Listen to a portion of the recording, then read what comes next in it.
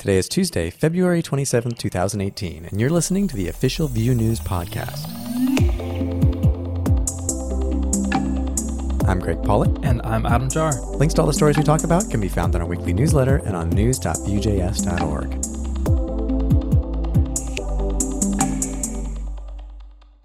Last week, we shared slides from Guillaume Chau's VueConf Amsterdam talk, and this week, we're excited to see Sarah Drasner's talk is now up on YouTube. Sarah definitely knows her stuff. I think you're going to her tutorial on animated interfaces next month at vueconf.us. Yep, I'm excited to learn from her in person. In this video, though, she gives an overview of animating in Vue, showing how elegantly Vue handles transitions in order to make your app more functional and beautiful.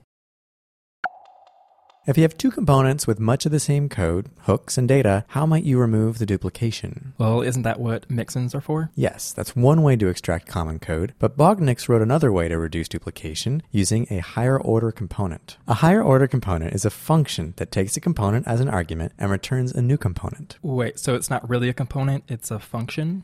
Yeah. In his article, he shows how to take two components, which both access a data source in the same way, and implement a with-subscription function, which will take a component, add to it the ability to subscribe to a common data source, and return another component. Interesting design pattern. I just mentioned how Vue elegantly handles animations, but what if we want to create an animation that we can reuse throughout several projects? I think there's a few ways you could do this. True, and if this is something you're interested in learning, Christy Jora walks through creating a reusable transition component which uses a slot. Oh, so anything we pass in the slot will animate or transition onto the page when it's loaded? Right, and you can even receive props to allow for adjustable duration of your animation and for switching out a transition element for a transition group element.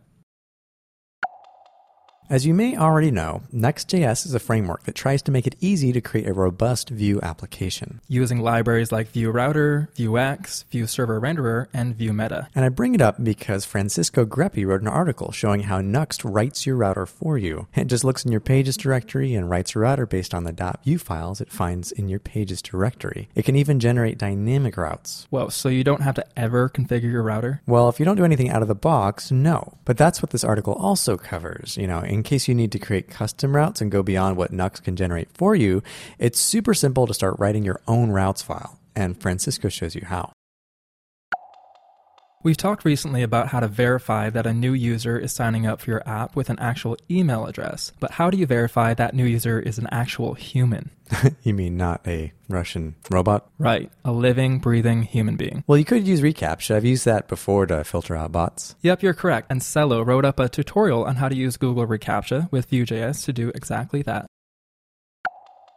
I'm not sure I realized how easy it is to load components asynchronously in Vue up until today. Asynchronously. So you mean loading up a Vue application, maybe clicking on a link which causes a request to the server to retrieve the JavaScript code for that component? Right. So you're only loading code for sections of the app that are actually displayed. That's gotta speed things up if you have a big application. And I found an article this week by Lobo Tuerto where he shows how easy it is to do asynchronous route loading like you mentioned, as well as dynamic component rendering, where you can load a specific component based on user input using the component tag or element. So like if there's a drop-down menu, based on what choice I select, it's going to render a different component. Yeah, dynamic component rendering. You got it.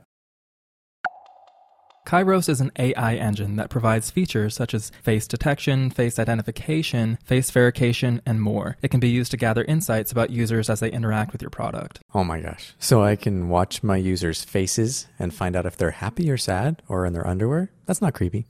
Yeah, but it looks pretty powerful. You could add face authentication as one of the ways to authenticate your users, or you could use it to know who is interacting with your product to provide a personalized experience for your users, and plenty other use cases. Scotch has a tutorial up that walks you through how to use Kairos to make a simple face recognition app with Vue.